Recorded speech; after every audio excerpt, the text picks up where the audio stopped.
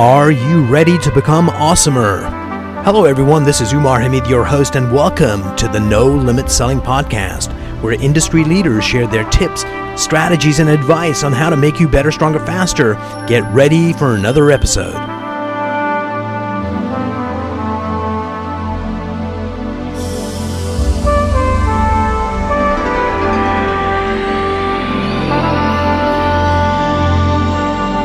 Hey everyone, today I have the privilege of having Dr. Robert Peterson, PhD, joining me today. He's the Dean's Distinguished Professor at the Northern Illinois University and the founding member of the Sales Enablement Society. Rob, welcome to the program. Welcome, thank you. Great to be here. It's great to be wherever Umar is, you know? The reason I was so excited to talk to you is you are grooming the next generation of salespeople coming into the marketplace. I really wanted to get some keen insights on, what drives their behavior. How can companies manage this new sales force coming in so we can maximize their effectiveness? Because they are effective. Right. Yeah.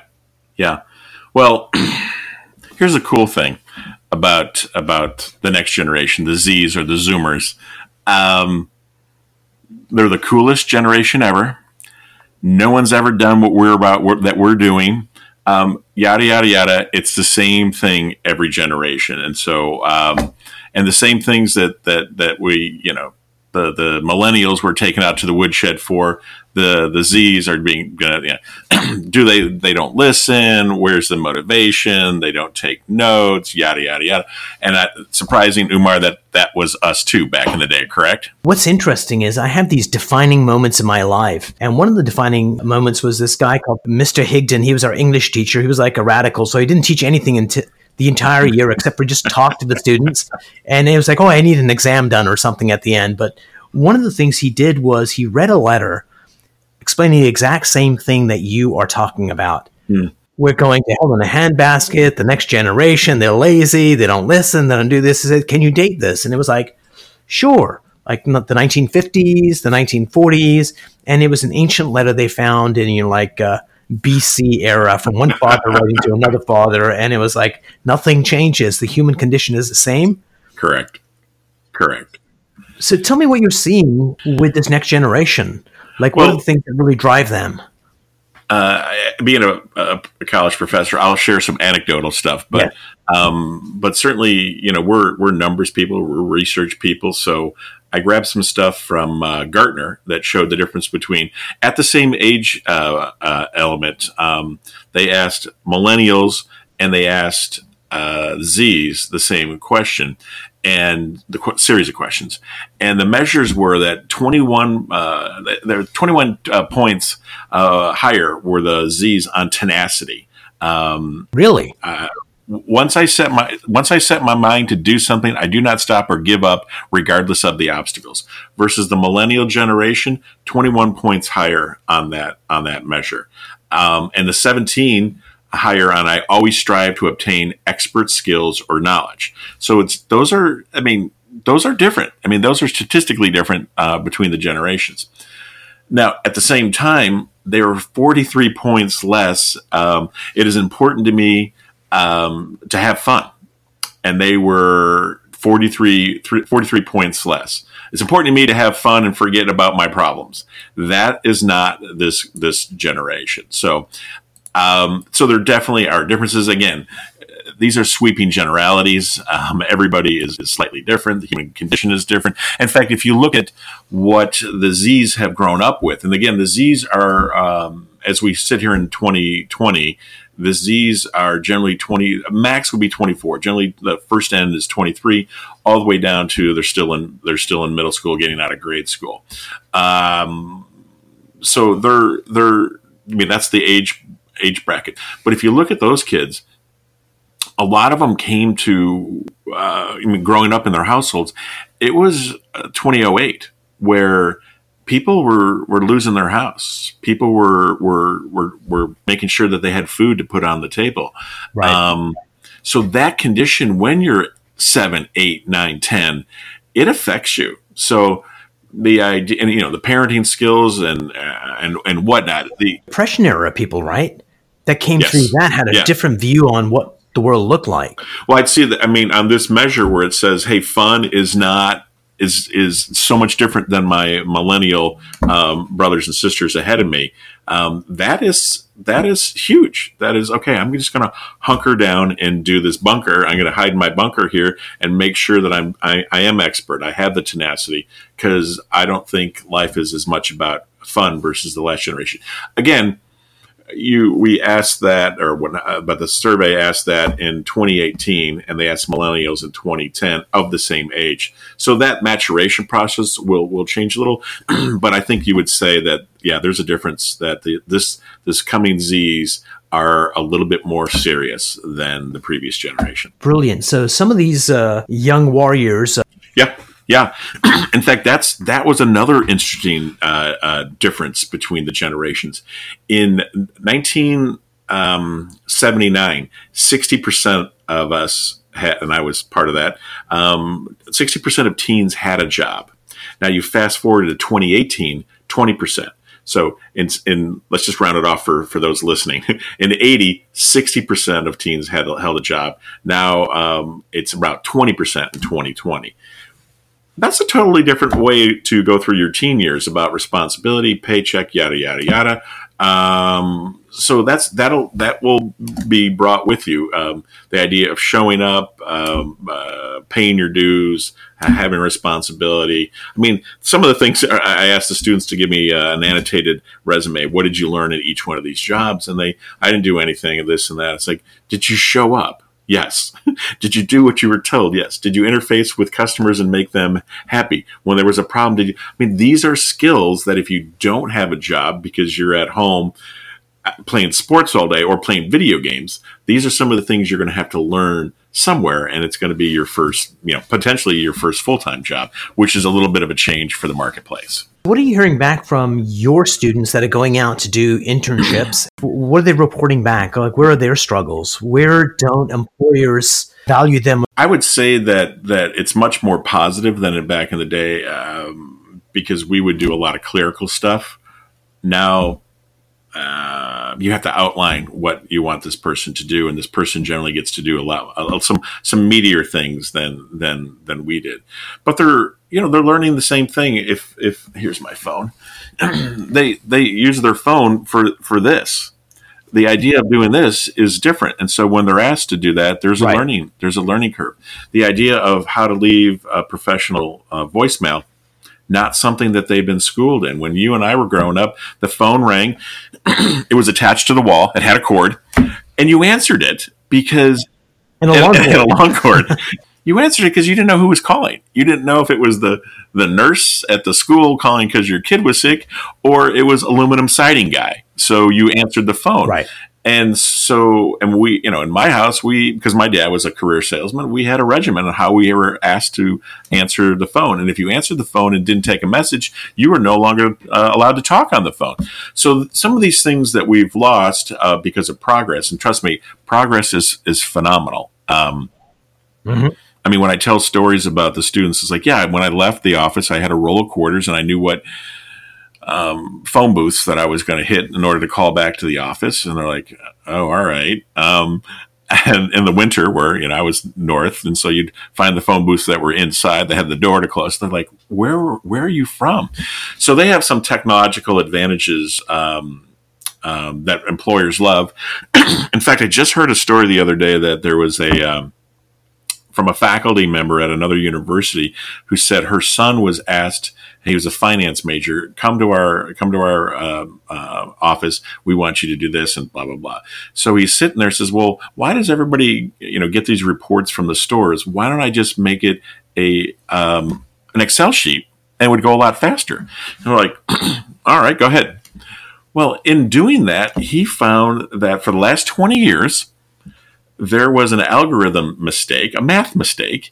And so it was giving all the store managers more money, a bigger comp bonus than the agreement. Whoever wrote it down did it wrong. So when he put it into Excel, he wasn't very popular amongst the store owners, because the company said, well, we've been overpaying for a decade or more. But that is, some of the things that the younger generation will bring is like, why do you do it that way? Why don't you use technology, or just have a different perspective? So, excuse me. So it's a trade-off between what the employers are doing and where they're starting with the kids and what skill sets.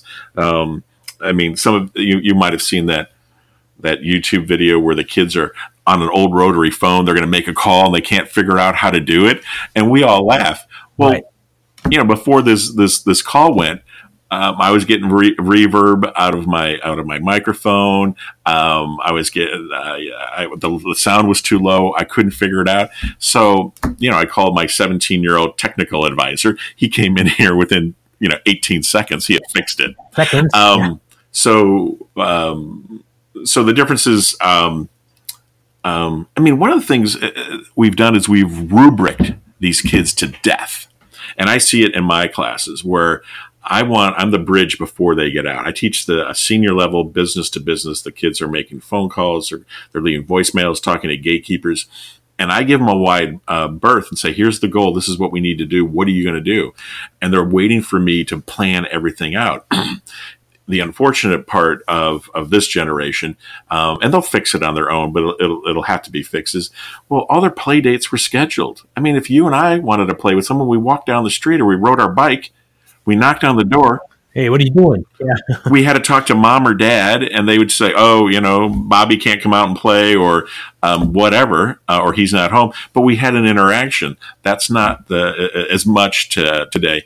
And the rubrics that my students just want to know, what did I do? What was exactly? I'm like, look, your customers are not going to give you all the PowerPoint slides for a 16-week sales cycle, because it's not even going to be 16 weeks. It could be 1 week. It could be a year. And when I tell them, like, your sales cycle, depending on, where you are, it could be over a year. They're like, really? It would take a year?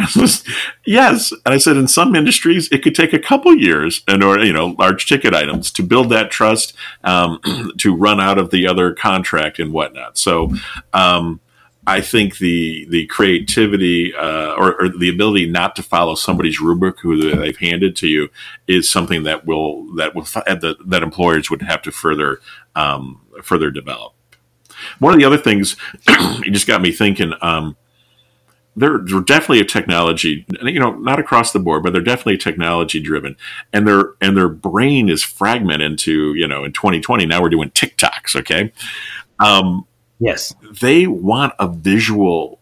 They don't want to sit in a room where we talk too much. They need a visual stimulation for their brain. That's how they've grown up. They want it to be a YouTube type experience where, hey, I'm going to watch this for 4 minutes. We're going to do that. And then I'm going to click on another one. And I'm going to watch something else for 3 minutes. So our L&D, our learning and development, and how do we bring these young folks along, it's definitely different. And obviously a lot of companies get that, but some still don't see the multi-generational from, boomers and Xers and millennials and the Zs. They don't learn the same way. And they don't remember in the same way. So if going back to your original question was, what do they need to do, is they need to be cognizant of how the young folks chunk in their brain and learn things, which is definitely different. I've got I'm looking for anything around my desk, anything with words on it. Like, Dr. P, that's a lot of words. That's a lot of words. Yes, you're going to have to read, my man, in order to make it in this world. So there was some research done in the past where they said, okay, people fall into 4 groups or styles of learning. There are people that are if you don't tell me why I need to learn this, what's the importance of this, that they'll just shut down and won't participate in that learning. And the second quadrant are people that tell me what to do. What's the process that you want me to do? And that's the most important part. The third part, where I live, is shut the hell up and let me go play with it and let me experience it. And then you got the fourth group that were the what ifs. Like, sure, this works in Illinois, but would it work in California? Which you're going, why are you thinking like that? Like, why wouldn't it? But they're the what if kind of people. So is that still true in this generation? I absolutely agree that there's still a natural diffusion or distribution bell curve of some variety. But I think they they fall more into the first quadrant that you mentioned. Mention it one more time. So why should I pay attention to this? They need to know that in order to devote time to it. They want to know why. Back in our day, we were just told to do something. We just did it, and we figured it out. If we didn't know. Now they want to know why, and there's some benefits to that. It's like, hey, why are we doing this? Because it goes back to that same story I just told about the Excel spreadsheet. Like, hey, why are we doing it this way? Oh, there's a better way. Sometimes I have to convince them of connect the why, and once in a while, and with my own kids, I'm sorry, Dad, because I said so. At a certain point, you're just like, just move your fanny. I'm not going to explain because it'll take 10 minutes. I'll explain everything. It's a 2-minute job. Yeah. Or just friggin' do it. But this generation, I think, has moved more into the why, but also not just because why am I learning this, but why are we doing this? Why do I want to work for this particular company? And how does that, represent my value system, or meld with my value system? And what is my, going back to that rubric, I get done with something and they want immediate feedback, which is a different category, but, how'd I do? It's like, and after a while they kind of realized, who I am and how I work, and I'm old school. I worked 100% commission on the phone for years selling stock market quotation systems. Before that, I was commission against draw against commission, in the business form. So, you need to move. You need to go, and I will explain. But I want to see some ownership, and not just a lemming doing what I tell you to do. Because you're not going to earn very much money if I tell you what to do and then you do it. I need you to own it and come back to me, the manager, whatnot. Says, hey, this is not working. Here's 2 ideas. And the 2 ideas could be totally wrong or unprofitable. But the fact that you at least thought about it, I want to reward that behavior. Nice. Because typically we've been telling these and structuring these kids' lives. So the why, to me, sometimes is frustrating, and it will be to any company. It's a good question. How important is it to this generation not to make a mistake or be seen as not good enough? Is it the same as it always was, or are they more sensitive to it? I think they have a level of perfection that they demand, and it's not perfection, but a level of being right that is certainly higher than when we were that age, because they have unlimited access to everything, to all answers. I ask Alexa a million things, sometimes it's routine. Hey, is so-and-so still alive? Or, hey, I'm in Chicago. Hey, when do the Blackhawks play? But I know I can get the right answer very easily at my fingertips. Back in our day, it was just kind of vague. Going back to the old days, we used to go pick up my dad at the airport. I tell the students this is, well, it's always good to have someone at one location because you have a driver. I would hop out to help, to go greet him and get his bags and bring him to the car. I knew where the car was because, the cops weren't as bad back in those days because it was pre 9/11. I said, yeah, there would be somebody that just in case all heck broke loose, you could call somebody, and somebody at home would call and field from the other person says, oh, they're waiting for you at so-and-so. Or the whole idea of an address saying, Umar, please meet your party at lower level carousel 4. Right. We don't do that anymore. Please come to the right perfectly connected. Everybody's perfectly connected with near perfect information. And my wife is going to have a procedure later this week, and she sent me a link. And I watched it. I heard another doctor talk about it. I actually watched a training video or a video on how they were doing this. And I'm like, holy cow, this is just amazing back in the day. So I think the why is more important. I think the asking more questions, but they've grown up in a world where if you really want to know anything, you can get that. And I think I didn't pay the rent. So I think my light just went out here. Was helping not to cast a shadow. All right, good. We'll continue on. Rob, thanks so much for shedding light on this, the next generation of sales talent coming into the marketplace. We're going to put all your links and social media and websites and stuff on the show notes. Just before we part company, how can people get a hold of you? If you go to Robert Peterson, PhD, Robert M. Peterson. If you go onto LinkedIn, that's a great way to find me. As of 2020, if you want to email me, it's pretty easy at peterson@NIU, Northern Illinois University, NIU.edu. We're the second oldest sales program in the country. And if there's one other thing I wanted to tell you is that these kids are amazing, but they're not without some China doll syndrome. 82. This was from our university. 82% said they feel overwhelmed. 78% said they're exhausted. 64 said they're feeling sad, and that's from the National College Health Assessment at our university.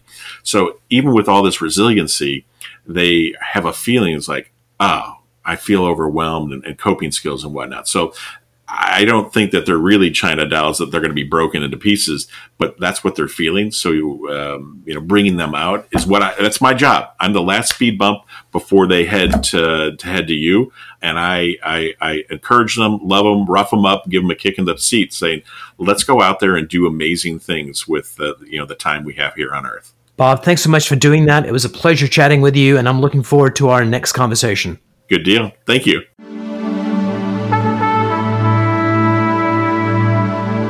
If you enjoyed this episode, please go to iTunes and leave a 5-star rating. And if you're looking for more tools, go to my website at NoLimitSelling.com.